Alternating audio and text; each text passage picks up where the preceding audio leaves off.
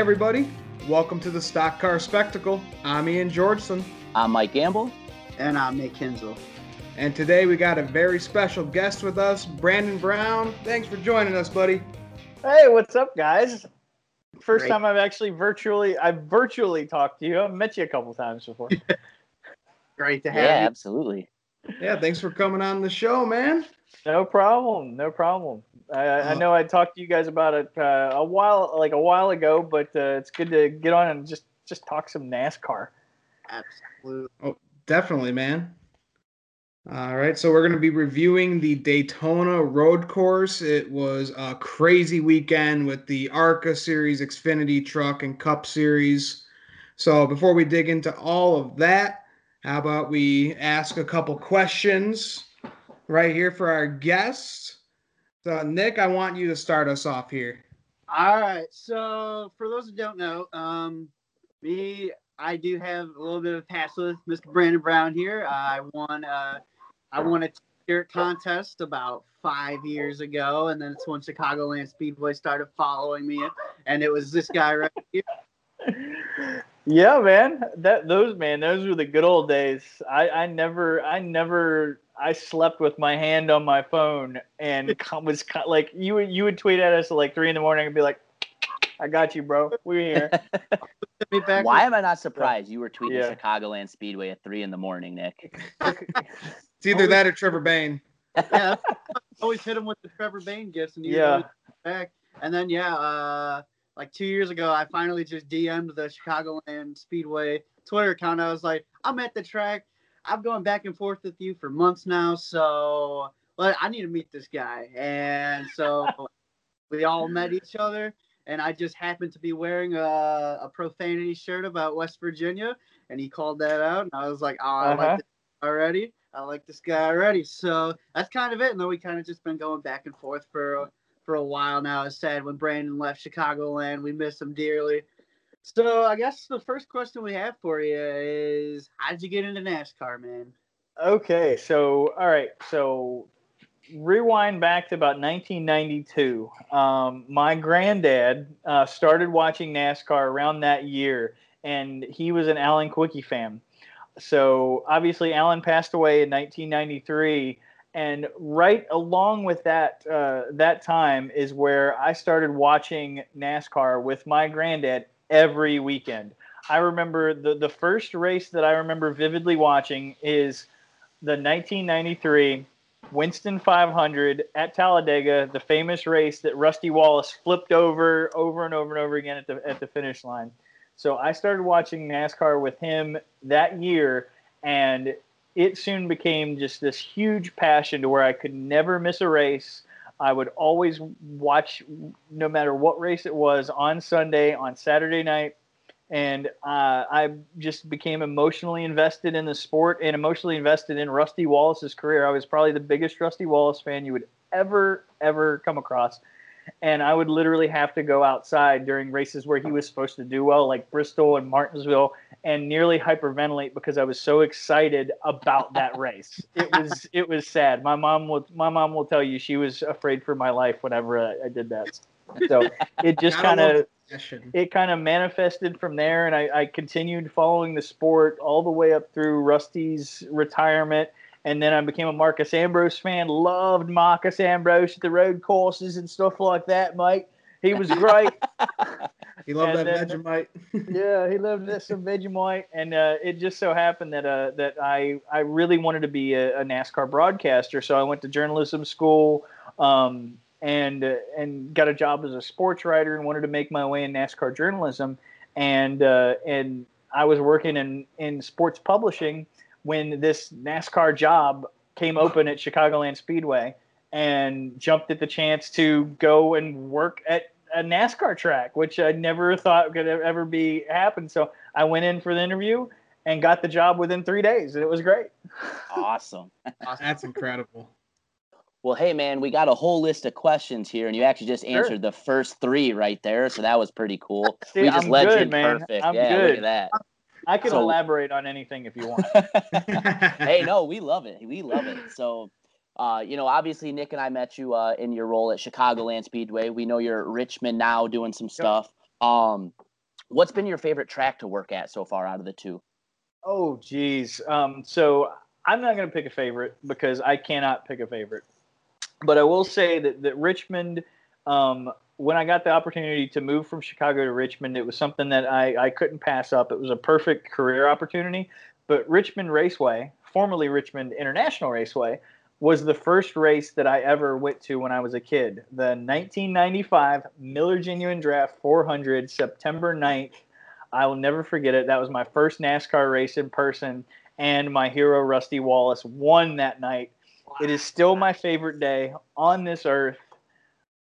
Nothing, like literally nothing has topped it. Nothing can beat that. The feeling that I got sitting in the stands with my grandparents there. And then after the race, of course, I'm 9 years old.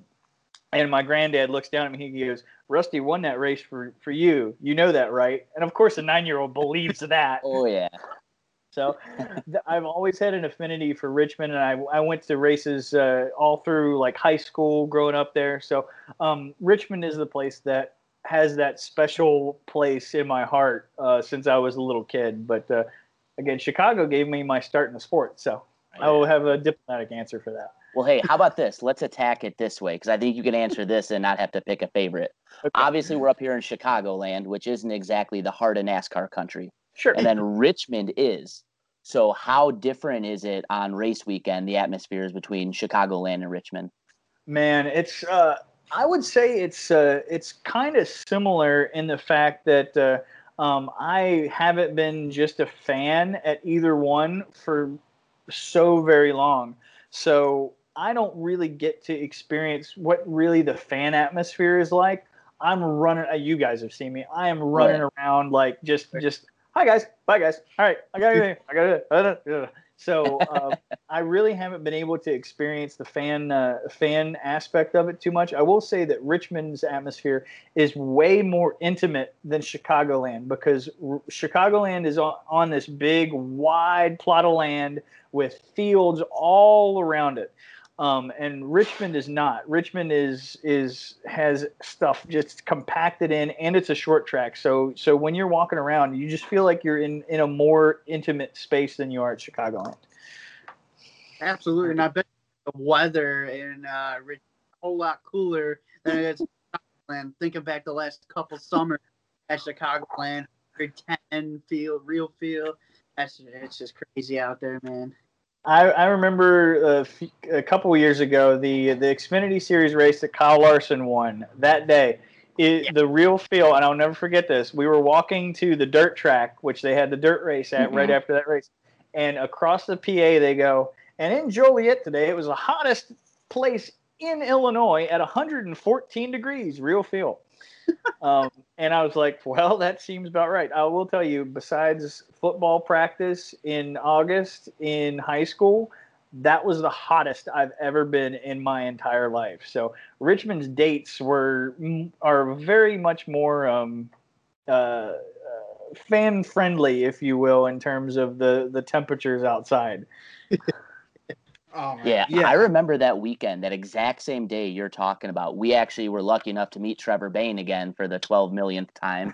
He saw his little twin brother, Trevor Bayne, a.k.a. Nick Hinzel. So he came over and just nonchalant. We're like, Trev, what's it like out there, man? I know it's pretty hot. He's like, oh, man, you guys know, no big deal. It's only like 140 in the car. We're all like, what? Yep. And it was, I remember the one thing that stands out to me about that day, and I didn't see it at the time. I went back and watched the broadcast, but they had the temperature cam in Justin Allgaier's car, and it was like 156 on his temperature cam, and they said that his cooling in his helmet failed, so all it was doing was blowing hot air into an already 156 degree suit. Of course. I remember hearing that. It's like, how do you finish the race in that? What a warrior, man. How do you live after that? He's this little gator, man. He's a badass. Yes, he really is. So, and there's a little lesson for all those people out there saying NASCAR drivers aren't athletes. Put up with that one. Absolutely. I think, what was it, DiBenedetto a couple of years ago lost like 12 pounds in a race, like pure body, like fluids and stuff. I mean, like the conditions that these guys and girls go through on a race by race basis, like they have to be in peak physical condition to do their best. Mm-hmm. Oh yeah, absolutely. Yeah, it's they're athletes for sure. The endurance alone for what they have to go through, and not just a race. Well, now obviously a little different with the coronavirus, but then you think that just the fatigue over a full race weekend. Oh yeah, it's insane. I can't even imagine. I know I got my iRacing rig sitting here behind me right now. There you go. And if I do a full 2 hour or so race, I've got a fan blowing on me and I'm wearing gym shorts and a cut off t-shirt and I'm like pouring sweat after that. Like it's gross. And I can just imagine like racing 4 hours and 150 degrees in the car. It's insane. Oh, well, yeah, I remember the first time Ian has an iRacing rig. The first time I hopped that thing, I did 10 laps at like Talladega practice, and my arms were dead. And I was just like, "How in the world do these do that for 188 laps around there?" Yep. Oh yeah. And you got to think too. Talladega, in terms of physical stress, is one of the easier tracks because you're like this and you're like this, and then and you're like this.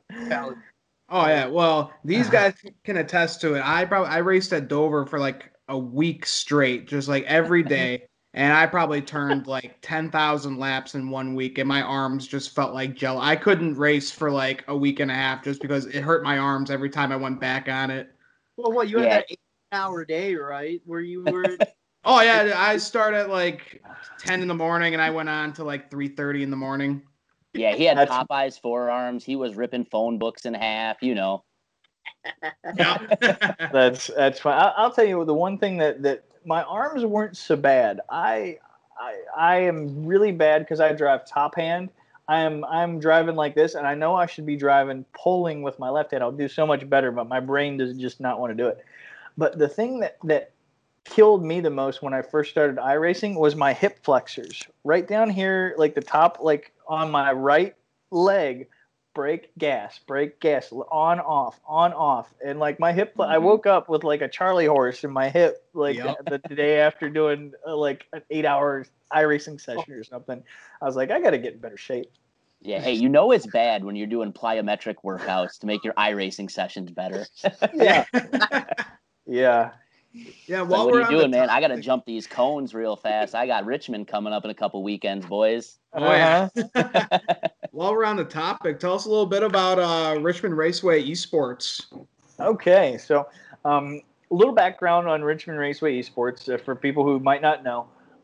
It was an initiative in the marketing department at Richmond Raceway, started a year or so before I even got there, originally called the Chaos Crew. And basically, they had this vision of using iRacing and what's now the Coca-Cola iRacing series as a marketing tool, putting Richmond Raceway branding and other things on their cars to get Richmond Raceway in front of an audience who might not normally ever see it. They might watch the sim racing and have no interest in watching the real racing.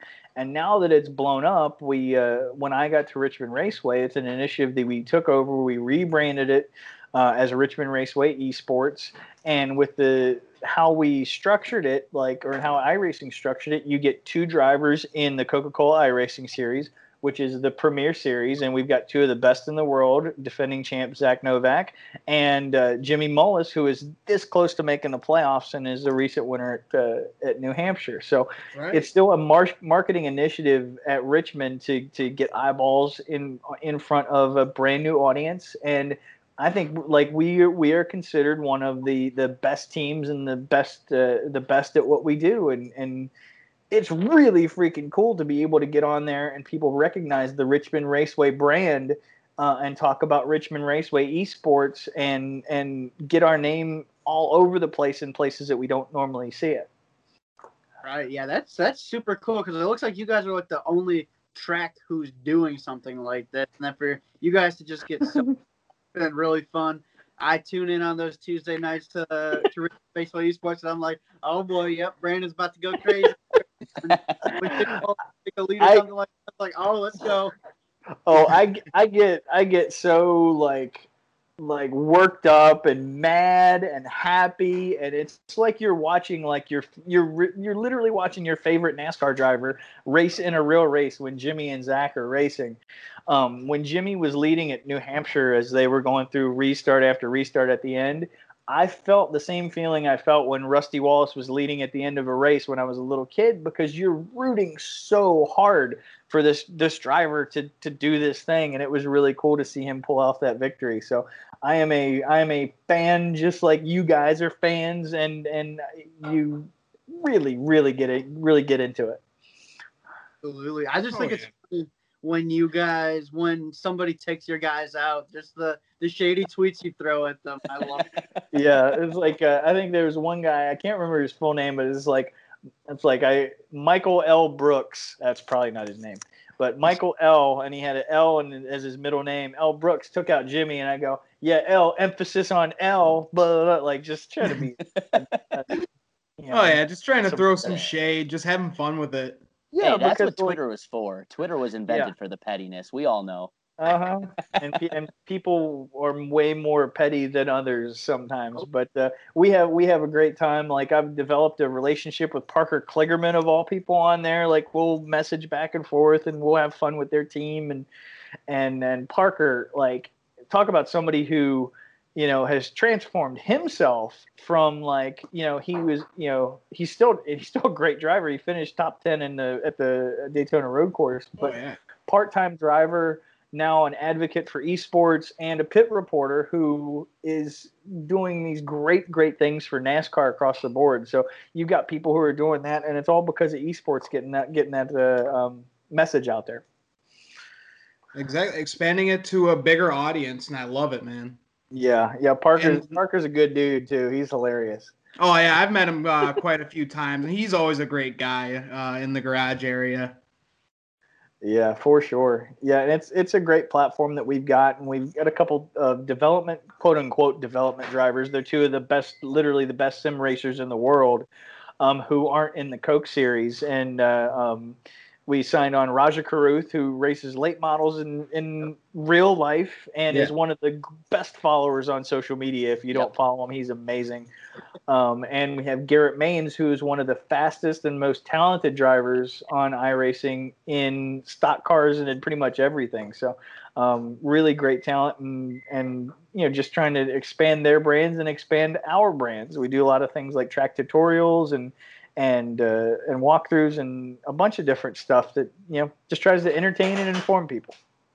Oh yeah, and it seems like you do a lot of hard work, working for Richmond Raceway, but what seems to be like your favorite social media kind of like interactions and all that with working with the tracks? Oh man, so I'm trying to. You guys, we'll go with you. All right, now we're talking. Hey, we'll take the low-hanging fruit. We're not too proud over here. But I will say it's kind of a microcosm of that, because I grew up such a big NASCAR fan and has such an affinity for the sport and loved it so much over all these years.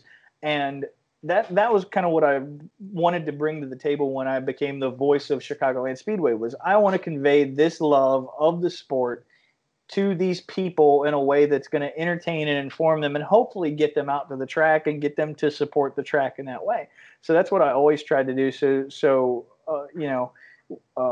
we did the if you remember Landon Castle doing the retweet contests, the crazy retweet contests. We got Landon to come out when the gates opened and greeted all the fans that were coming in for like 15 minutes. Because we got I forget, it was like 10,000 retweets or whatever it was. And that made an impact. That made an impact on social media. That got Chicagoland in front of X amount of people. It made NASCAR.com. It made NBC Sports. Just because it was like 5:30 on like a Thursday or something that he did that. And just because I had my finger on the button, I beat all the other tracks to the punch and got Chicagoland in front of everybody. So it was just interactions like that. But sharing the love of the sport with the fans who also love the sport is definitely the best part. Oh yeah, I mean, you got to be creative and have fun, like stuff like that, man. Yeah. Oh, for sure. that specifically hits home with us because that's kind of why we decided to do what we're doing now too. Sure. We kind of do the podcast under the moniker being, just NASCAR fans wanting to talk NASCAR with more NASCAR fans, and it's been really fun. We've gotten to have a lot of really fun interactions and made a bunch of friends. We have a little group chat of a bunch of different guys we met through the sport and everything already. So yeah, it's really entertaining to see how something like this can kind of blow up. And obviously, having to do it on a little bigger scale than we get to as well. So, hey, but I mean, that's like, if you're on social media and you're on Twitter, like, everybody's on an equal footing, though. You get to say the same things. You get to express your opinion, and if enough people like your opinion, or if enough people want to engage with your opinion, that's how you grow. So you just got to keep doing what you're doing. All right. Absolutely. All right. Well, thank you, man. That's got to do it for our questions here. So let's dig into our diecast of the week. What do you got for us today, Brandon? Okay. All right. So as I told you guys before, I grew up a huge Rusty Wallace fan. And this diecast is a very big representation of that. This right here is the 1998 Bud Shootout winning car, 1/24th scale, that my first week at Chicagoland, Rusty Wallace came to do an appearance, and I got him to sign it. So Rusty Wallace ran this car one time and one time only at the 1998 Bud Shootout. He snookered Jeff Gordon on a late race restart. Jeff Gordon broke his transmission, and Kenny Wallace pushed Rusty Wallace to the win in this car. He ran this paint scheme only once, and I got him to sign this at Chicago, like, my first week on the job. So that, like, I got this, like, I won this on an eBay auction. I was late to work to make sure that I won this on an eBay auction, like, years beforehand. And it's just my favorite because, like, he only ran this once, and it's his only Daytona win, and I got him to sign it. That's the most incredible story ever. Guys, let's just pack in the segment. Yeah. Nobody's going to beat that. Yeah, we're done. Take a look at it. The Miller Time Machine Adventures of Rusty car. Like, if you go back and look at the 1998 Miller Lite commercials that Rusty Wallace did, like, he ran over a beaver and brought a knight home with him and stuff. Like, they're just reckless commercials, and this is really just my favorite diecast. Oh, dude, that's a beautiful diecast. And yeah, old NASCAR commercials were supreme back in the day. Oh, yeah, NASCAR culture and all that with the late 90s, early 2000s. Some of those commercials, the merchandise and all that, still, in my opinion, unrivaled. It is, absolutely. I mean, that's when NASCAR rose to the prominence that it saw through the mid-2000s, right before the economy took a crap. But yeah, like, that was the golden era. I wish I was, like, born 10 years beforehand, and I could just, like, worked through that era of NASCAR, and I would have just made a ton of money. Oh yeah, definitely. Oh, absolutely, man. It would have been great. Oh yeah. Well, yeah, hey, that's listen. A sweet diecast. Yeah, I knew you were coming on today, and I already knew you were a Rusty guy, so I brought out my one and only Rusty Wallace diecast, the traditional, Miller Lite blue. Gotta love it. Look at the shine on that thing too. Oh yeah. So there's a little bit more of a story to this too, though. Yeah, go ahead. The story is I more or less accidentally stole this car from Nick's dad.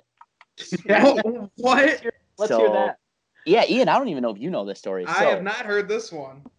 I started collecting diecast probably about 3.5 years ago or so, and I started.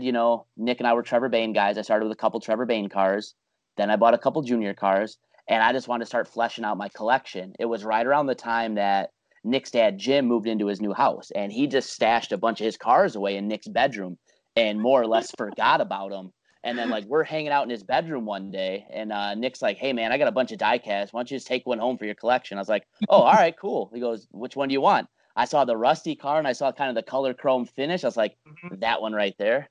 Because I liked Rusty a little bit growing up, too. He wasn't my favorite, but it was a guy I had a lot of respect for. So I'm like, yeah, sure. I want that Rusty car. So I get it. Fast forward about 6 months later, my girlfriend and I are moving into our apartment. Jim comes over. He looks in my case. He's like, where did you get that Rusty car from? I was like, well, it's actually technically yours. He's like, oh, well, that's your housewarming present, okay? that was perfect. You didn't get in trouble, and he also didn't have to get you anything else. You're like, here you go, you can keep it.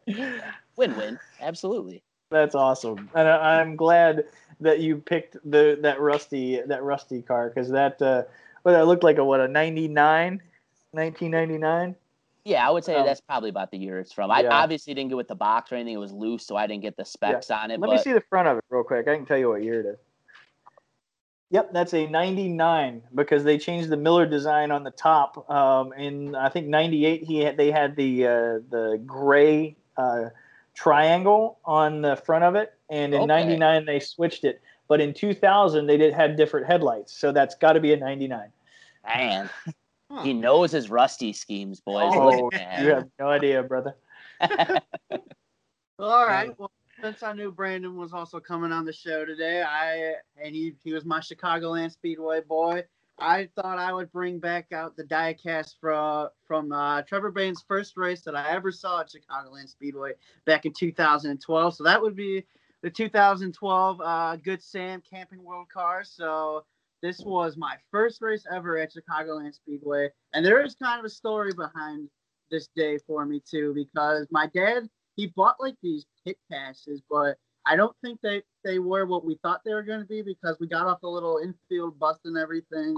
And then we were with a group of people, so we just marched our asses right into the garage. We just thought that our passes got us into the garage and everything. So we're just kind of walking around. Security's not saying anything. So then of course, the first thing I do is I go to Trevor Bayne's holler, seeing like 12-year-old Nick's like, he's going to be here. He's going to be waiting here for me. But I actually got to meet some of the Wood brothers, though. So that was cool. And this was the year that Glenn was going into the Hall of Fame. So, and they gave me a little like token of his Hall of Fame inductee. So that was pretty cool. And then I got a picture in front of this car. And I actually please tell me you have that available so we could see it right now. That's an all-time favorite. He's got it. Didn't Jim make that picture into a credit card? He did. No surprise there. Proud dad that he is. All right. There it is too. Oh, look at him. Oh, that's so cute. And then in 2018, which was Trevor's last season in the Cup Series, and so I brought this with for him to sign, and I told him the story about it. And he just thought it was so cool because, Trevor Bayne was a small-time driver. He didn't have, like, a huge fan base. So he just, like, really appreciated and respected it. But, yeah, also here is my dad's old credit card of that picture. And he had Trevor sign it. And Trevor was just like, should I really be signing your credit card right now? And it was just a cool moment. But, yeah, that was my first race at Chicagoland. And, yeah, I've been going ever since. Sad we couldn't go back this year, but always brings back a lot of good memories bringing this car out. That's awesome. I love that. I love that story. I had forgotten, actually, that he drove that at Chicago. I remember him driving it at Talladega because he was so fast at Talladega in that car, if I remember correctly. Oh, yeah. Him at a super speedway was dangerous, man. That's all I'll say about that. Yeah. All right. So this was not my original diecast of the week, but since we're talking Rusty, I had to bring out my one and only Rusty Wallace diecast. It's his 2005. This is Rusty's last call that it says on the box there. So I got it autographed too. Just a beautiful paint. I love the Dodge Chargers back in 05 in the Cup Series. They were just so mean looking. Oh, absolutely. Yeah. And you gotta love the Blue Deuce. Oh yeah, that paint scheme on a Dodge worked so freaking well. It was gorgeous. I remember when they switched to that for Rusty's last season. I was obviously pulling for him so hard, but I remember it looked especially good at the super speedways. Like how sucked down it was. It was perfect. I love that car. I am glad you pulled that out. Hell yeah. And that is just paint scheme example number 12 million as to why it's sad. Miller's kind of, getting out and downsizing. They have had such beautiful race cars for years and years and years and years and years. To see them leave is such a travesty. Yeah, it really sucks because, oh man, Brad Keselowski's 2012 Miller Lite Dodge. Oh my goodness, he won that race at Chicagoland. By the way, that was the first race of the chase that year, and I saw that thing, and I was like, I knew Trevor wasn't running full time, so I was like, I saw Keselowski's car, and I was like, that is beautiful. I am going to root for this guy while Trevor doesn't race. So I actually have a Brad Keselowski championship shirt hanging around here somewhere. It's about 4 sizes too small on me now, though. So that's okay. About 30 cases of Diet Coke. Yeah. Sure. Don't you get in like a week? Don't you get to like actually admit to all that stuff in your past? It's like grandfathered in at that point. Well, yeah, because that was my original diecast of the week was going to be Chris Buescher's Natter Day car. Because I was going to say, 7 days from now, I get to try these things for real. Well, you just did, so there you go. Yep. Wink, wink. Yeah. Wink. That's okay. You do realize where I went to school, right? So. Oh yes, I heard of burning couches over there. Yep, it's my freshman year. We ended up going to the Elite Eight, beating Texas Tech in basketball, and I've never been so like culture shocked as that was your first year in college. Went out on to Grant Avenue, which is the huge party street. And you look around and there's like dumpsters on fire and stuff. And my mom called at that point, and I was like, "Mom, everything's on fire. I love you. Bye." Oh yeah, that's a great way to end the call. He's like, "Be safe." Oh man. Oh my god. Good choices, Brandon. I was so disappointed that I was supposed to. COVID had other plans. I was supposed to go to my first West Virginia football game this year. Dude. I was excited, and gonna have to wait another year because I just want to sing country roads with all those people. All of there is no. I will tell you right now, like doing it at a football game after a victory, there is not a feeling that you're going to get anywhere else that is quite like it. Because no matter who you're with, you can have strangers on either side of you. Everybody's in arms singing country roads. It is just phenomenal. Yeah, that just sounds like Nick's heaven right there. It's wonderful. It is absolutely wonderful. It was like I was a sports writer for my last 2 years there, so I was actually in the press box covering the games. So I didn't get to experience all of that fandom and stuff, but then going back afterwards and getting to experience that love was it's just awesome. So good things will come to you if you wait. It will be worth it. Well, listen. The gambler is almost happy that trip didn't happen because I've got at least even money odds that Nick just doesn't come back. Like we never see him again. Get a house. So like, are you like? Yeah, you'll probably just end up in one of the party houses on Grant Avenue, and you'll probably enroll in the next semester the next day. So that's what's going to happen. Yeah, that's exactly how I foresee it for you too. That's the thing too. A nail right on the head. We'll never hear from him again. If you wander into Summit and go to the 5th floor, take a right. You can visit my old dorm room. How about that? Nice. Sounds great. There you go. We carved our names in the closet. I wonder if they're still there. Hell yeah. Anyway. All right, guys. So let's get into the Daytona Road Course review. So first off, we had the ARCA Series race. Someone besides Ty Gibbs won. Finally, we had Michael Self holding off Ty Gibbs. That was a great battle there. You know, with the ARCA Series, you know, you only get a couple guys that'll finish on the lead lap. Everyone's kind of spread out, but at least it was good to see a battle between probably the two strongest guys in the series with Michael Self and Ty Gibbs. Oh, absolutely.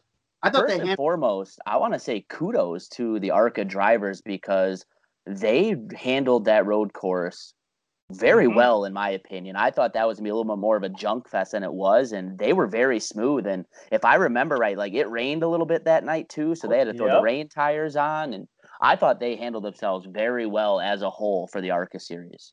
Absolutely. Oh, yeah. Couldn't agree with you more. I was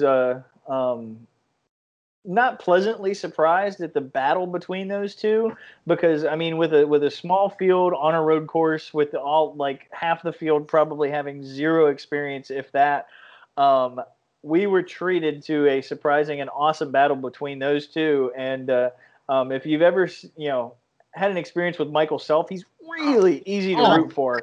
Down to earth guy. Real easy to root for. Obviously, you guys up there, Venturini Motorsports in the backyard. So it was it's cool. I'll tell you a cool story about those guys. So my friend Kristen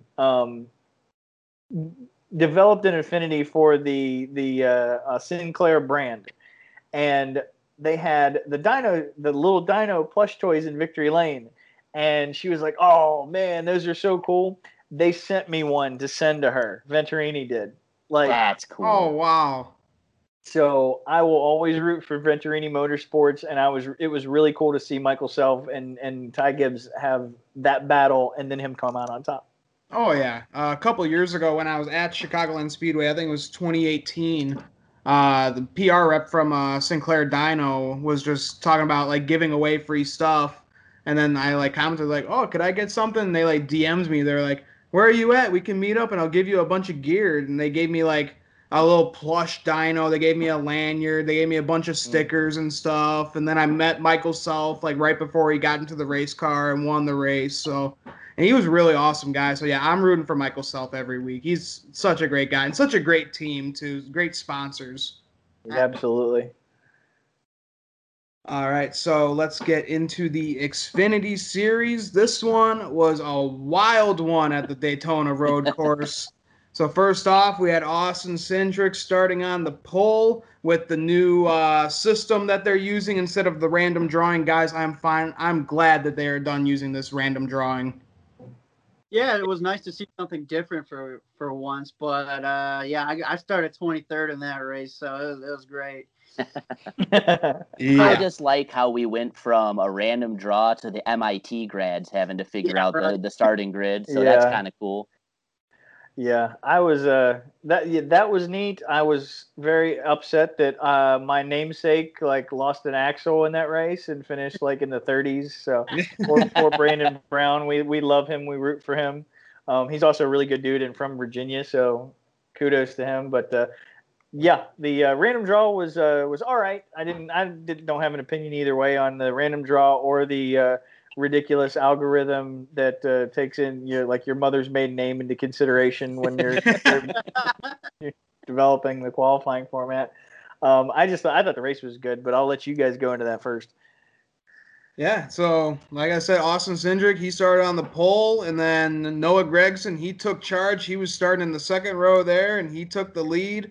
And, his first time on this course, so he kind of lost it getting into the oval turn one there, and then Cindric took that lead back. We had some wild racing going on with these young guys over here already. And then we had a rough start for Kaulig Racing there. Chastain and Haley, they missed the chicane and they had to stop. And then we had a caution on lap 3 for Chastain stopping on the track with transmission issues, and Justin Haley jumped that turtle, got into the grass, and just tore up the front end of that race car right there. Those turtles, they're a little dangerous on that track there. Yeah, Ninja Turtle strike again, man. We need Corey LaJoie out there with the paintbrush again. Yeah, right. Yeah, bad luck for Kaulig Racing there. And then final lap of stage 1. The worst luck. Number 8, Daniel Hemric. I swear, this guy has the worst luck in NASCAR history. He gets spun, gets into the wall, he gets stuck in the grass, and ends his day. I will say this. Me and Ian went up to Road America last week, and his car literally stopped on the track right in front of us. 5 laps into it. And I was just like, you got it. So here's me and Nick sitting on the front stretch, just like watching the cars go by. The top 10 comes by, and we're like, man, where's Daniel? Here he comes at like 20 miles per hour coming up the hill. We're just like, oh no. I go on Twitter, he blew up, and Nick's just like, all right, I hate Road America. This sucks. An oil pan exploded in his car. The odds of that happening are very slim, but it's Daniel Hemric. It's 2020. I'm not surprised. I'm just glad we made it like 8 laps more than we did last time. Still really disappointed to see, given his opportunities this year. The kid just can't find any luck at all. Well, which is sad too, because Hemdog's actually a pretty decent road course racer. So you thought, this past weekend would have been a pretty decent chance for him too. Yeah. At this point, I'm just like, I'm just not surprised anymore. I kind of get to these races like, what's going to go wrong for us today? It was an oil pan last week. What's it going to be today? It's so disappointing, though, because he's had some really good runs this year, and just to see bad luck week in, week out. I mean, he's just basically mirroring his 2019 season when he was in the Cup Series. Just bad luck after bad luck, getting stuck in someone else's situation. It just he can't catch a break. It happens. And it's mostly disheartening too, is because he's in that seat intermittently. Like, it might be 3 races or 4 races or 2 races or whatever before he gets into that seat. So this bad luck that he keeps having, he can't get in a rhythm. Like, he can't have a bad race and then jump back in the next week knowing he's going to race a really great race or come back from it. He might have to wait a month until he comes back and gets another chance. Yeah, it's tough. Yeah, yeah. Hopefully next time he'll stay out of it. Yeah, we can hope. For Nick's sake. Yeah, exactly. For Nick's health and sanity. It's okay. I swear it'll be okay. Gonna be okay. I literally rooted for Marcus Ambrose for 4 years, and he only had 2 chances to win every single year. So whenever he does succeed, which Hemrick will succeed, it'll be really worth it. It'll the high will be worth the low. Oh yeah, so that's how I was. I was a Trevor Bayne fan before this. I had 4 chances a year to. Those were at the restrictor plate races. So maybe just maybe Michigan. He was really fast there too. Fingers crossed they didn't give him a complete rock of a car. He was pretty decent there.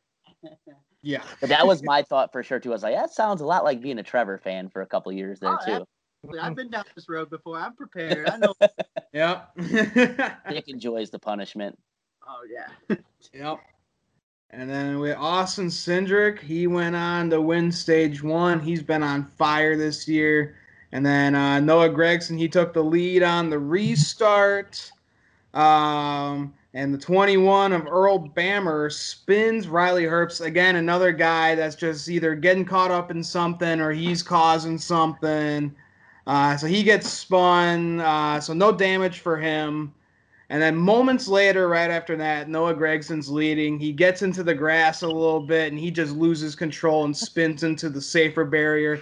Luckily, he barely had any damage. It was really only cosmetic, so he was able to continue on after that. But I'm a big Noah Gragson fan, by the way, Brandon. I don't know if you noticed that right here, but they're basically best friends. They play video games together and hold hands and everything. It's kind of cute. Oh, but has he given you a 140-mile-an-hour ride around Chicagoland before? No, but I'm guessing that he gave it to you. I thought I was gonna die. Oh my god, dude! Were you in the pace car, or were you in one of those Richard Petty experience cars? The video is online. I will post the YouTube link. The whole video is online. We put the cameras up in the car and edited a video together because he was giving rides to these winners of this contest. So we jumped in and did a Facebook Live with him, but we had GoPros in there. So I thought he was going to be easy on it. No. He gets up on the banking, and before we get into turn 1, I look down and he's going 140 miles an hour just about going into turn 1 with the left front off the ground. Holy crap, man. And he's doing it with one arm, and you can see my face. Like I'm going white, and I thought we were gonna die. Like one false move, we're dead. That's so in a stock Toyota Camry pace car. Oh my god, dude! He just doesn't give a damn sometimes. Yeah, and he was awesome. We had him there for like an appearance, like as a driver appearance and stuff. And he couldn't have been nicer and more awesome and just a good dude. That's why he's my favorite driver, because like just all the interactions I've had with him, he remembers me every time I see him. He's just such a great guy. Yep, like I was at the media day in Chicago where the drivers do all their liners. Like, "Hi, I'm Noah Gragson. Come visit me at the blah blah blah blah blah race."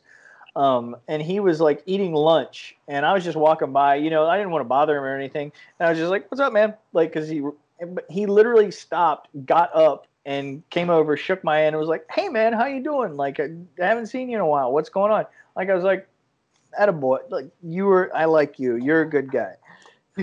Yeah, right. Yeah, he's not one of those drivers just like kind of brush you off, give you the 1 second. Like me and Nick, we were talking. We saw Noah at Road America. He was like just getting into the porta potty. I'm like, wow, what luck!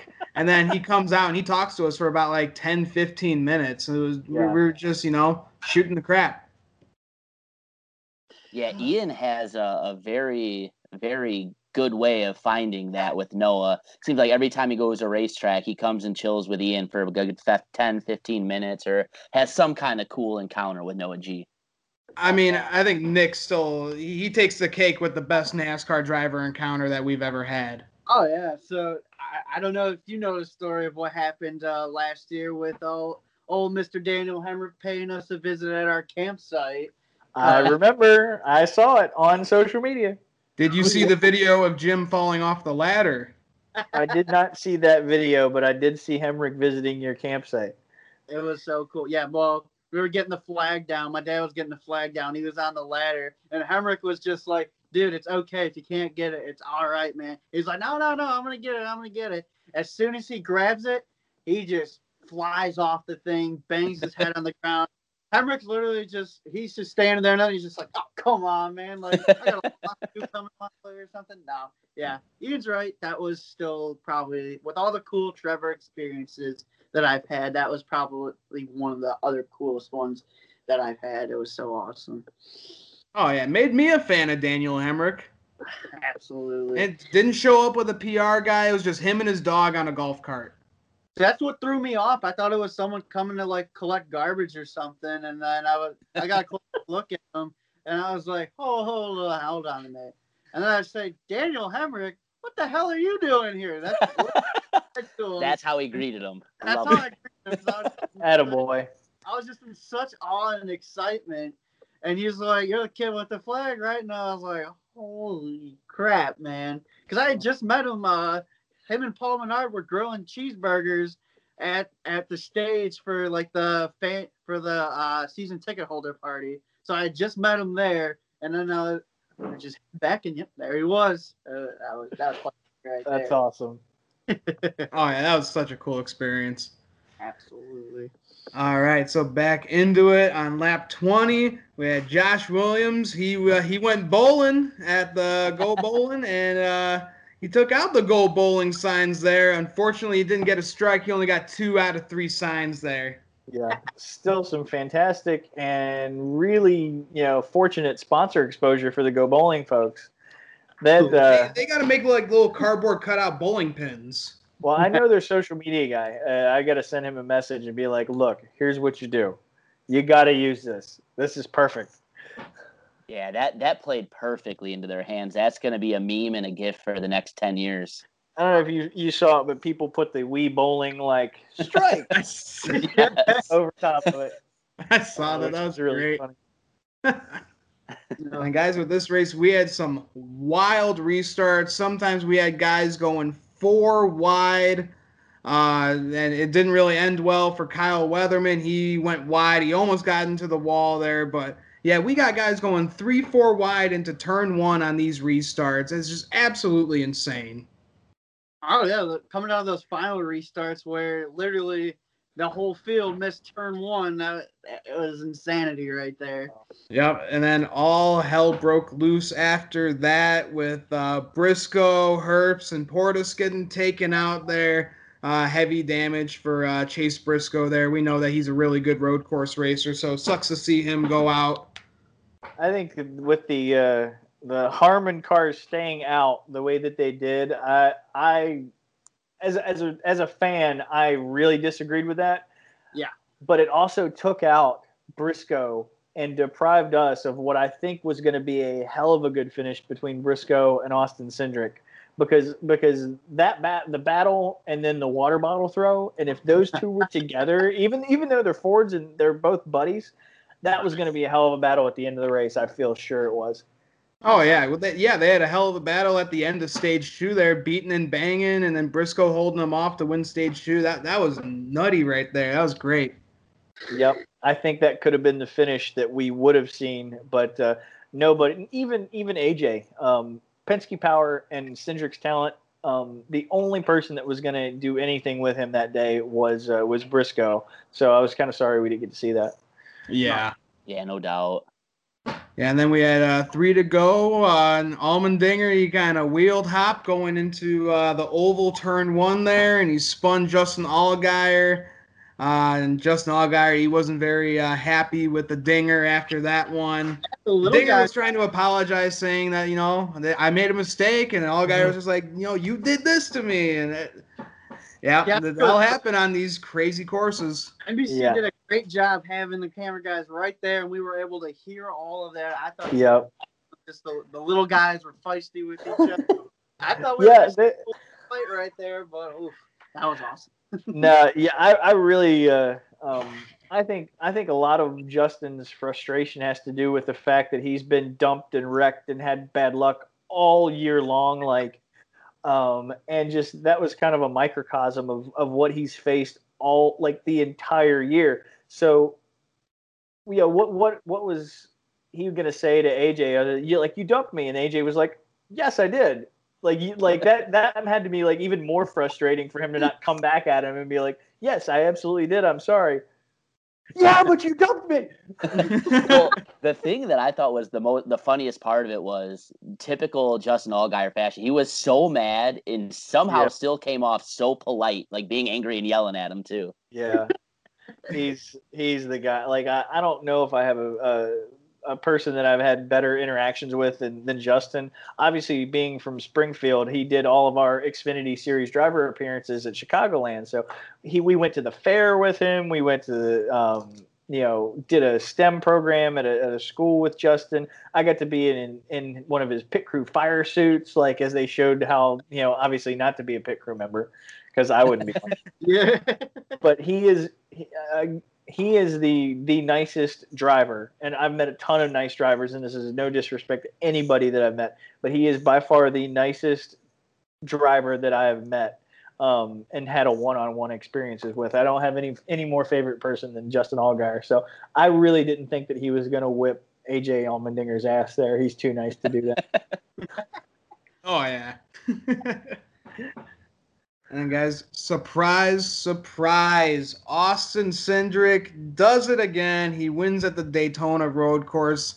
This guy is just on fire this year. Last year we were like, okay, maybe he can only win on road courses.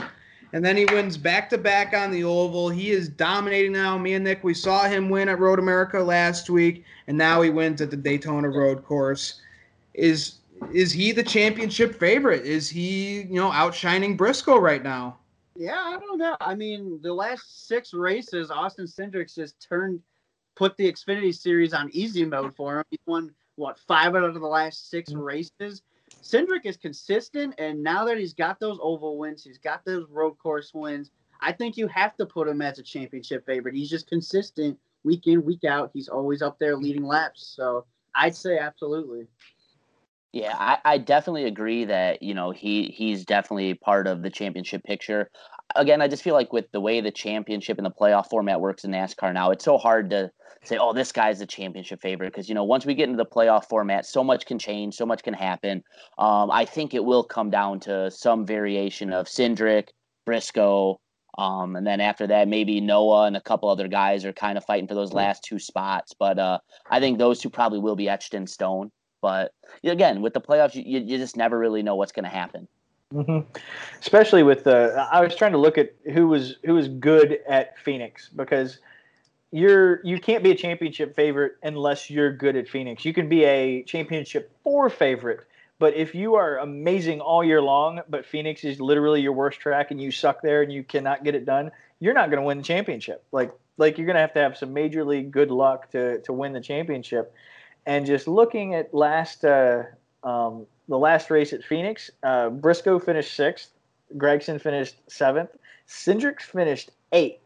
And then you've got like Justin Haley and Harrison Burton and Brandon Jones who outfinished them. So if you look at if the Gibbs guys make it into the championship 4, if 2 of them, 1 of them, I'm gonna find it hard pressed to say that they're not going to put the resources behind that Gibbs car to make it just as fast as the Fords and go full bore on it. So I would think that Cindric and Chase Briscoe definitely are going to make the championship 4 without a doubt.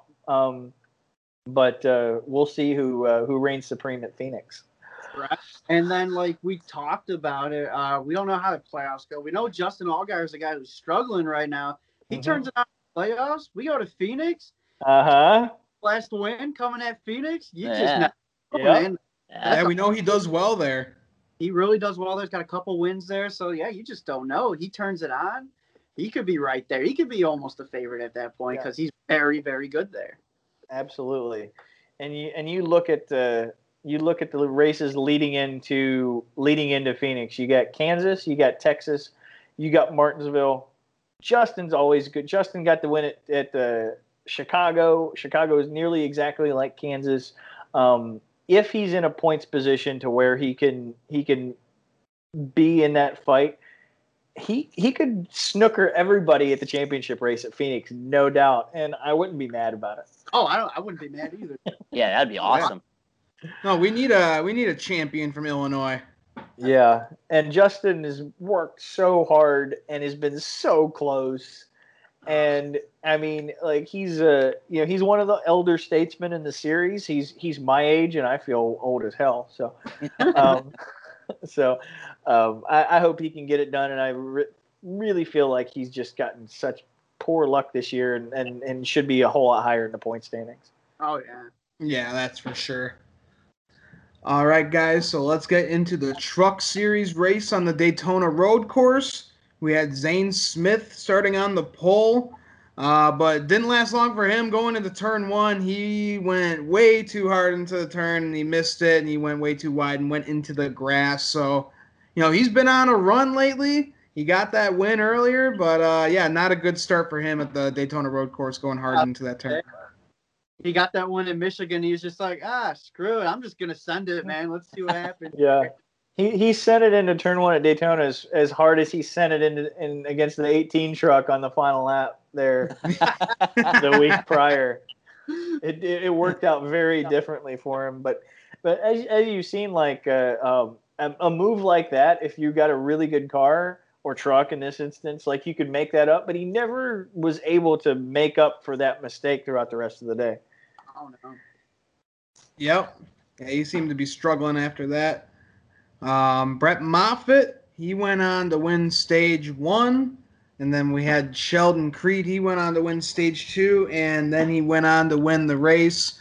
Got out of the car, and he just had that beautiful head of hair, that beautiful mullet. And he said, man, we're just tearing shit up out here. Okay, I find that offensive. Dude, honestly, the first time I met you, man, I was like, what? Like, when you took the hat off, I was like, what? I was not expecting that. I know. I got hair everywhere else, and in places I would prefer not to be, but it's not there. But yeah, no, you're exactly right. Like I had not. I guess I haven't been paying attention to post-race interviews or pre-race interviews or anything. I talked to Sheldon when he won the ARCA championship at Kansas and had not seen his hair like that yet, and it is luxurious. Oh, yeah. Honestly, I wasn't really expecting the mullet because I think last time that when he won the rain-shortened race, where was that at? Was that not Pocono, was it? Where did he win for his first time? Was it Kentucky, wasn't it? Kentucky, yeah. That's what it was. Yeah. Yeah, I don't even think he had that full head of hair mullet going on there. But, yeah, good for him getting his second win. I kind of saw this coming that he was going to blow up this year. Last season, he wasn't really there. But, he was always getting, top 10s, top 5s. But now he's actually competing for wins. And he's looking very strong going in late into the season. Absolutely. For GMS, too. I mean, Brett Moffitt, 0 wins on the season. Sheldon Creed's got 2 of them. If you would have told me that at the beginning of the season, I would have thought you were crazy. No, I think if that was any other truck in any other race, Moffitt would have used the chrome horn. Not saying he'd wreck anybody, but he would have been a lot rougher with anybody else than his teammate. I think Moffitt knows that he's secure in the playoff standings. He's going to make it, save for some really weird instance. But I was hoping that they would make just a little bit of rubbing there at the end. But he raced him really clean. I think any other person, he would have been able to get around him. But great finish, great entertaining race all the way through with a lot of action. Oh yeah, absolutely. And I feel like the trucks do that almost weekend in and weekend out. You know, when you see the trucks out there, it's going to be a crazy entertaining race. And yeah, this is another weekend where that proves true. So and you look at the trucks, man, there's a lot of different scenarios where different guys play out as champions as we're kind of getting close to playoffs. To me, it's not as apparent in the trucks as, oh, it's going to be this guy, this guy, this guy, this guy, this guy, and that's our 4. I don't really see it that way. I feel like it's a lot more wide open than it has been in other years. I mean, who would have thought that Matt Crafton would have won the championship last year? Absolutely. That was, in a system that's designed for people to win, and your biggest way of getting ahead is winning. The guy that was the most consistent to win the championship in a lot of ways for me was like a breath of fresh air. Yeah, he played the system perfectly. It wasn't what NASCAR had intended to have happen, but he did exactly what he had to do to win the championship, and he got it done, and he should apologize to no one. Exactly. Absolutely. And I just like, too, Brandon, you'll relate to this. It reminded me a little more of the older point system. Here's a guy, it rewarded a guy that was consistent. A lot of times this point series, especially the playoffs, with the win and you're in, guys that would be 85 points out of the championship are all of a sudden moving in around ahead of people that they really wouldn't be. Sure. And we can argue the entertainment value and all that around it, but it was, for me at least, very refreshing to see somebody who just ran super consistent all year, maybe didn't have a win on the season, but ran super consistent and got the title. Yep, absolutely. It was I would have Matt Crafton seems like a good dude. I would have loved to seen him win that race and that to be capped off. Like, I didn't win all year long and suck on this, guys. I won this race. But yeah, but it was cool to see the consistency. I liked, of course, I grew up on the old points format, and to echo what you said, it was cool to see somebody rewarded for the consistency all season long. Oh yeah. Oh yeah. You love to see it. All right, guys. So now let's get into the Cup Series race at the Daytona Road Course that was on Sunday. So we had Kevin Harvick starting on the pole with the crazy algorithm that they got going on here. We had Chase Elliott stay out. He didn't pit. He went on to win stage 1 with some strategy. That was his 6th stage win of 2020 for the 9. So yeah, he's building up some great playoff points heading in. We only got 3 races left, and he's sitting pretty comfortably with all those playoff points that he has. Absolutely. Which is kind of funny that we're having that conversation this weekend, because we're a week removed from people asking, kind of what's wrong with the 9, is something broken over there? Obviously, I don't think he'd been really running that poorly to merit that kind of questioning, but the questioning was out there, and then Chase, directly had to answer it. I remember seeing something about it on his socials where they were asking him. He's like, yeah, nothing's really wrong. I just feel like, we're kind of, I forget how he worded it, but it was basically something along like they kind of are a little dead right now, maybe need a pick-me-up. And I would say they definitely got it this weekend. So, yeah, really, really kind of a shot in the arm for that 9 team. Driver's not broken, that's for sure. Yeah, absolutely. Yeah, that's for sure. 3 road course wins in a row for Chase Elliott. Proved to be absolute master at the oval road course hybrids so far. No reason to think that he won't be the favorite at the Roval. But, again, I think we were deprived, and not to get too far in, but we were deprived of a great we had a great battle at the end, but a really great battle by a driver messing up in the middle of the race. But we'll get to that in a second. Yep, and then Denny Hamlin, he went on to win stage 2 of the race. And then lap 33, Kevin Harvick. I'm a big Kevin Harvick fan too, and this scared the crap out of me. Kevin Harvick, he got punted by Christopher Bell. Harvick spins through the grass, and he's facing the field. Like, he's facing backwards to the field. And they're basically using him as the choose cone around the road course. And like when Reddick pulled up to him, I was just crapping my pants. I thought it was all over for him, but he's just got to be sitting there like, oh my god, please don't hit me, please don't hit me. Did you see his in-car of his eyes when they showed the in-car camera? Like, I was looking right at his eyes, and he was like, mirror, mirror, mirror. Oh god. Yeah. It's just the worst situation you could be put into. And the funny thing is, like, you know, Kevin's been around for so long. There's probably not many a scenario in a race car that he hasn't seen before. But the look on his face, that sheer terror is like, oh, never been here before. This sucks. But again, you got 40 of 39 this past week of the best stock car drivers out there. They all missed him. He spun around and went on his merry way, only to mess up a bunch the rest of the race. Yeah, he didn't really have a good race. I mean, he ended up finishing 17th, I think, better than 34th from where he was sitting most of the race. But sure, yeah, he was able to rebound a little bit. How about we talk about how great that car looked? Oh yeah, it's a wonderful looking car. You know, with all these special Busch schemes that he's had, I'm surprised he didn't win that race just for default of having that paint scheme. Yeah. If they had a paint scheme championship, he'd be the the front runner right now, hands down. His schemes are awesome, race in and race out anymore. I tweeted a few weeks ago that in terms of sponsor engagement, you know, Busch Beer is all in on their partnership with Kevin Harvick, like something that you don't necessarily see a whole bunch in NASCAR anymore. But with the special paint schemes, with the Twitter account who's very active around the races and talking to the NASCAR fans and stuff, with contests that they do, the hashtag contests that they run, Busch Beer, if I'm at the store and I have an option, I'm buying Busch Beer just because they support Kevin Harvick in that way. I'm surprised you're not drinking Miller for your boy Rusty. If you want to know a secret, Miller has never been my beer of choice when it comes to light domestic beers. Maybe I don't. Let's put it this way: whenever I was a fan of Rusty, I wasn't able to drink legally, so I get to abstain from all of that. All right, I understand that. I feel you, bud. But I will confirm what you said to a T, though, Brandon.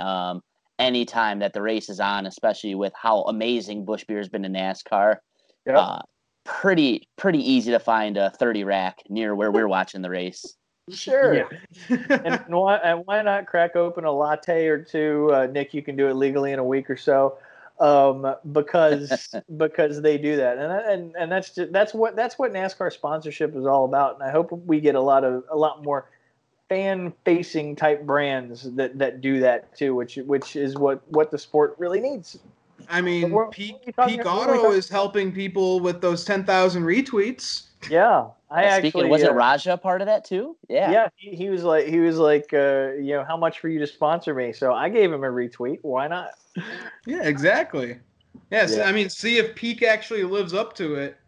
Yeah, because they're promising a lot of stuff to a lot of people, and I don't know if they're going to keep those. But no one's going to get all those 10,000 retweets. They got a little crazy with it because there was one of our guys who we were in a group chat with. I don't know, he did this as a joke, but he tweeted at Pecan, and he's like, how many retweets for a free bag of like crispy M&Ms or something like that? And they said 10,000 plus. Tell your friends to go, and it's like, all right, 10,000 retweets for a $3 bag of M&Ms. So they were just having fun with it. That was I hope they've got an Excel spreadsheet to organize all these asks. Because when they come to fruition, the worst PR they could have is not fulfilling the one that would be the most important. Exactly. Yeah. Hey, when this that's is all our buddy said and done, that's going to look like the nice list at Christmas time for Santa with the way they're going right now, too. Yeah. And it's a great social media coming from somebody who did social for a while. That's a great strategy because you're gaining followers of people who probably don't care too much about antifreeze. But you get your product in front of those people, and just like the Busch beer, antifreeze is something that you don't buy, or Peak products in general, or something that you don't buy every day. So when you go to the auto parts store and you're like making a choice between this one, or this one, you're picking Peak every time just because they talk to you once on Twitter. Yep. Exactly. Like I just got a new house. We just moved in. We're gonna, be going to the hardware store pretty soon. I had my choices between Lowe's, Home Depot, and Menards. I'm going to Menards because they're still with NASCAR. Save big Brian money, Blaney baby. fan who approves that message. But yeah, and Busch Beer and Stewart House Racing, they've been making some beautiful paint schemes, but they are killing my bank account because I'm ordering every one of those die casts. And yeah, they're killing me with it, but they've done a great job with those paint schemes, especially that Busch Light Apple paint scheme. That's probably the best one of the year. Oh, yeah. Yeah, but you guys are right. Busch has been the epitome of what you would want a sponsor to be for our sport, and the way that they represent not only NASCAR but NASCAR fans, just it's incredible to see. And they do a great job. And like you said, Brain, I love to see more people fall in line with what they're doing and more sponsors. And you're starting to see an influx of new sponsors again. Hoping some people see the model over at Busch and kind of jump in line with what they've been doing. Sure. Yeah, we've had a lot of sponsors jumping into NASCAR lately. Bubba Wallace, he's just got, like 2-3 new sponsors. He's got Yes, 3. Sir. Yeah, with Columbia, he's got DoorDash, and it's that Cash underwear. App. Yeah, right? Cash App, and then he just did today. He's got his own line of underwear with a company. The name is escaping me off the top of my head, but there was some confusion because one of the pairs looked kind of similar to his Warthog scheme, even though I don't think that's what the intended effect was supposed to be. How did I miss this today? Let's see. I mean, if I'm always on Twitter, why did I not see Bubba Wallace's underwear? I full on was expecting you to fact check me right then, like this is the name of the company.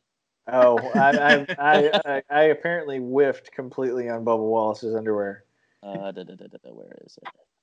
Not a lot of things people look out for is Bubba Wallace's underwear. Yeah. It's not on his Twitter now all of a sudden. He took maybe off they underwear. dropped them already. Oh, hey-oh.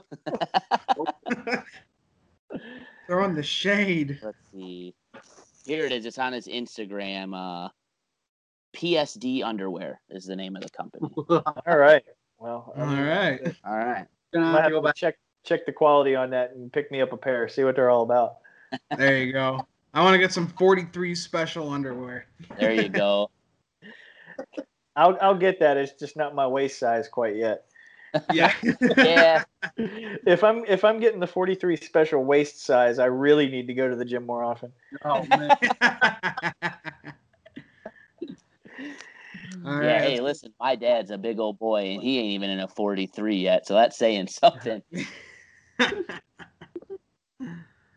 All right, guys, so let's get back into it. The bad luck continues for Rowdy Busch. 17 to go on the race. Kyle Busch experiences a brake rotor issue. He's got to pull in the garage, get that fixed on.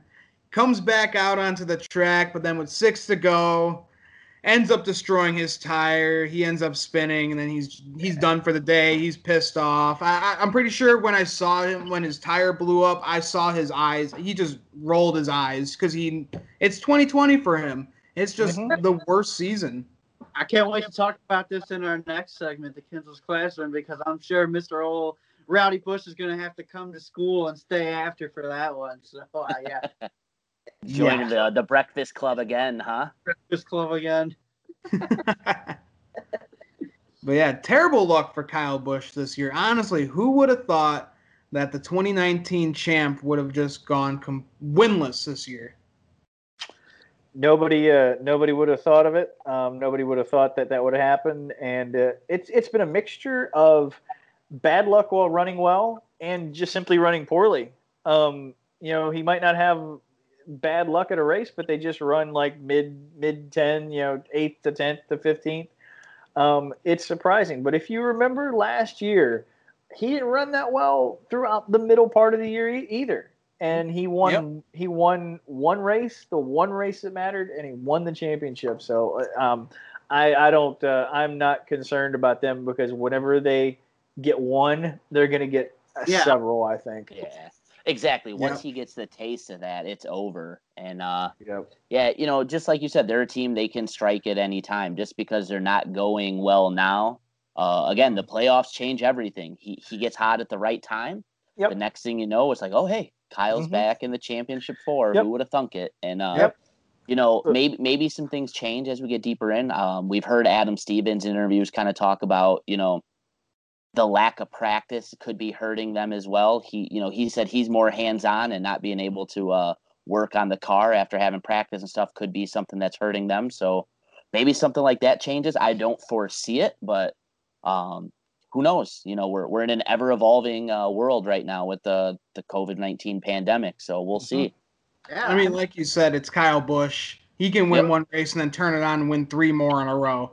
And that's what we try to tell our buddy Dalton, who is probably the biggest Kyle Busch fan in the world. Brandon, I don't know if you've seen this guy on Twitter, Dalton Rowdy Busch.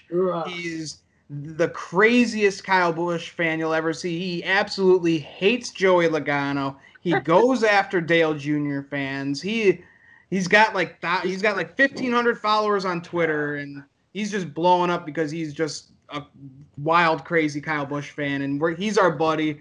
We try to tell him like, oh, it's Kyle Busch. He's gonna win. He's gonna win 3 more in a row or something and win the championship. Mm-hmm. He's like, oh no, screw you guys. Like it's 2020 and being all negative. So we're done with him. We're like, yeah, man, maybe he should retire. Yeah, we should. So getting back into that, I don't think there are many, if any, drivers in the field in the Cup Series who have more talent than Kyle Busch. Guess what they did this year at Dover? They gave him the low downforce package. Guess what the low downforce package does? Puts more in the hands and the feet of the driver. I think you'll see with the doubleheader, I'm going to call it right now, Kyle Busch will run well in the first race, and I think he wins the second race at Dover and goes on to wonderful things for that team the rest of the season. I called my shot. Kyle Busch again. And guess what? I'm going to be completely wrong about that, but on the off chance that I'm right, I'm going to save this clip and just play it over and over again. There you go. That's one of those, to use a baseball analogy, swing hard just in case you hit it. And then, guys, we had cautions, but then we had a final restart with 3 to go. And these restarts were wild. The long green flag racing, it was a little spread apart. We had guys that, were 8 seconds ahead of second place. Wasn't really what we kind of expected with, how spread out it was. But at the end, we had a good battle with Chase Elliott and Denny Hamlin. And Chase Elliott was able to hold off the 11 and win on the Daytona Road Course for his 3rd road course win in a row. So good for Chase. Yeah, absolutely. Again, like we were kind of talking about earlier, he was easily the car to beat, easily the road course talent that young man possesses, and the hybrids between our Rovals and road/oval combinations and just our irregular road courses. He's been the class of the field now. So to see him win was a good look, but equally a poor look in my opinion. I really didn't care for NBC kind of cutting right out into the evening news. I don't know if that happened out by you, Brandon, but, once that race ended, we didn't see anything. And I understand, the race went a little long with the lightning delay and everything, but to, NASCAR's reigning most popular driver to be doing burnouts and, getting a victory lane interview and everything, and we don't really get to see any of it, I thought was a little bit of a missed opportunity. Yeah, you can't really say anything other than that it was a missed opportunity on NBC's part. I think they should have put that on the app, if anything. I know they had the news that they had to get to. I remember that happening so frequently when I was a kid. I think like our generation now is very blessed and very I would say fortunate that we have all of these avenues that we get to see stuff. I remember races when I was a kid. Rusty won, and they cut away to some basketball game before the victory lane. This is before they did the burnouts and stuff. So it was definitely a missed opportunity with them. I think they're going to learn from that, and if they have to do that, because what I did, I switched from normal NBC to NBCSN, and they had a hockey game on. And then I went to the app, and it wasn't on the app. So hopefully in the future they're going to learn from that missed opportunity. Put it on the app so we don't have to wait to see it on social media later. I say that because we were waiting like 3 minutes to see it on NASCAR's social feed. So I remember when I was a kid not being able to see things for like the next week or so. So. But in the time that we live in, I think that we have the opportunity to see that stuff. We expect to see that stuff, so we need to see that stuff. Right. Exactly. Oh yeah, and we missed a lot of other things that happened too, not just Victory Lane.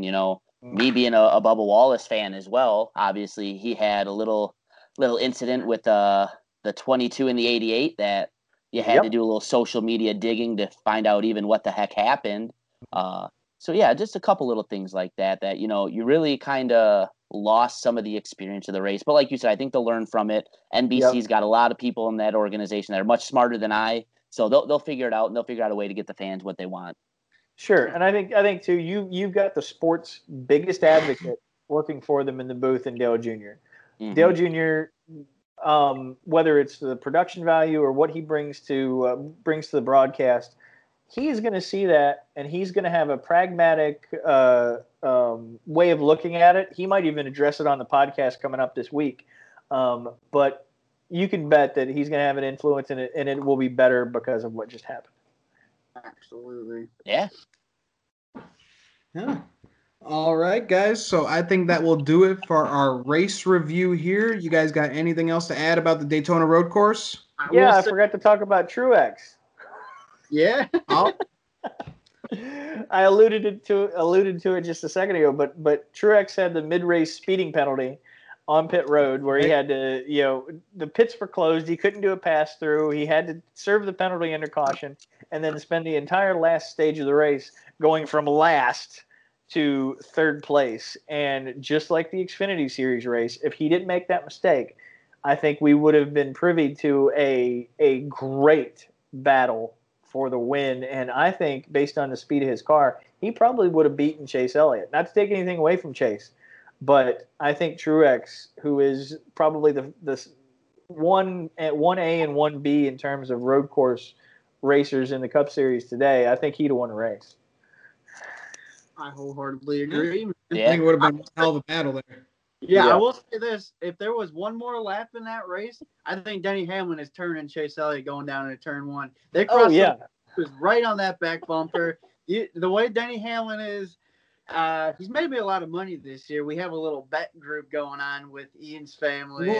He won't talk about drinking, but he'll talk about illegal gambling. Yeah. We have a little bet this time. I think it's fine. I think it's legal as long as it's under a certain amount. I mean, if you're not betting you might be betting thousands of dollars. Who knows? It's $5 a race. You're fine. You're fine. The feds aren't coming after you, I swear. Hamlin's my driver for this year, and he has won me a lot of money. So, but yeah, I think I got more money than you. I got Harv. Yeah, one more lap, and I think Denny is putting the bumper to Chase Elliott right there. That would have been something right there. Well, yeah. But you remember Martinsville a few years ago. Yep. And I was just gonna say, thank God for all of our Twitter sanity that didn't happen, because Chase Elliott Nation would have burnt Twitter down to the ground. Just think if that would have happened, and then they cut away from that broadcast. Oh. I would have been on board, man. That would have been some excitement. You talk about a Twitter meltdown. Yeah. That's the world ending right there for NASCAR fans. Oh yeah. Yeah. Oh man. All right, guys. So that will do it for our Daytona Road Course review. Brandon, thank you for joining us. Guys, you can follow Brandon on social media platforms, on Twitter, on Instagram. Make sure to follow Richmond Raceway. Follow Richmond Raceway Esports. They need the support. They are fast this year in the Coca-Cola iRacing Series. So make sure to give them a follow. And make sure to follow me, Nick, and Mike on all social media. We're on Twitter and Instagram. Make sure to follow the Stock Car Spectacle on Twitter and Instagram as well for more content. Make sure to follow our good buddy Patrick Cotto with the Cotto's Mojo podcast. It's a great Chicagoland-based sports podcast. And make sure to follow our friends at Ashland Heddens Racing. They had a rough week last week with the power going out. They did not get power back in the shop for 6 days. So hopefully they're going back racing this weekend at Grundy County Speedway, So good luck to them. So for the Stock Car Spectacle, I'm Ian Jortson. I'm Mike Gamble. And I'm Nick Kinzel.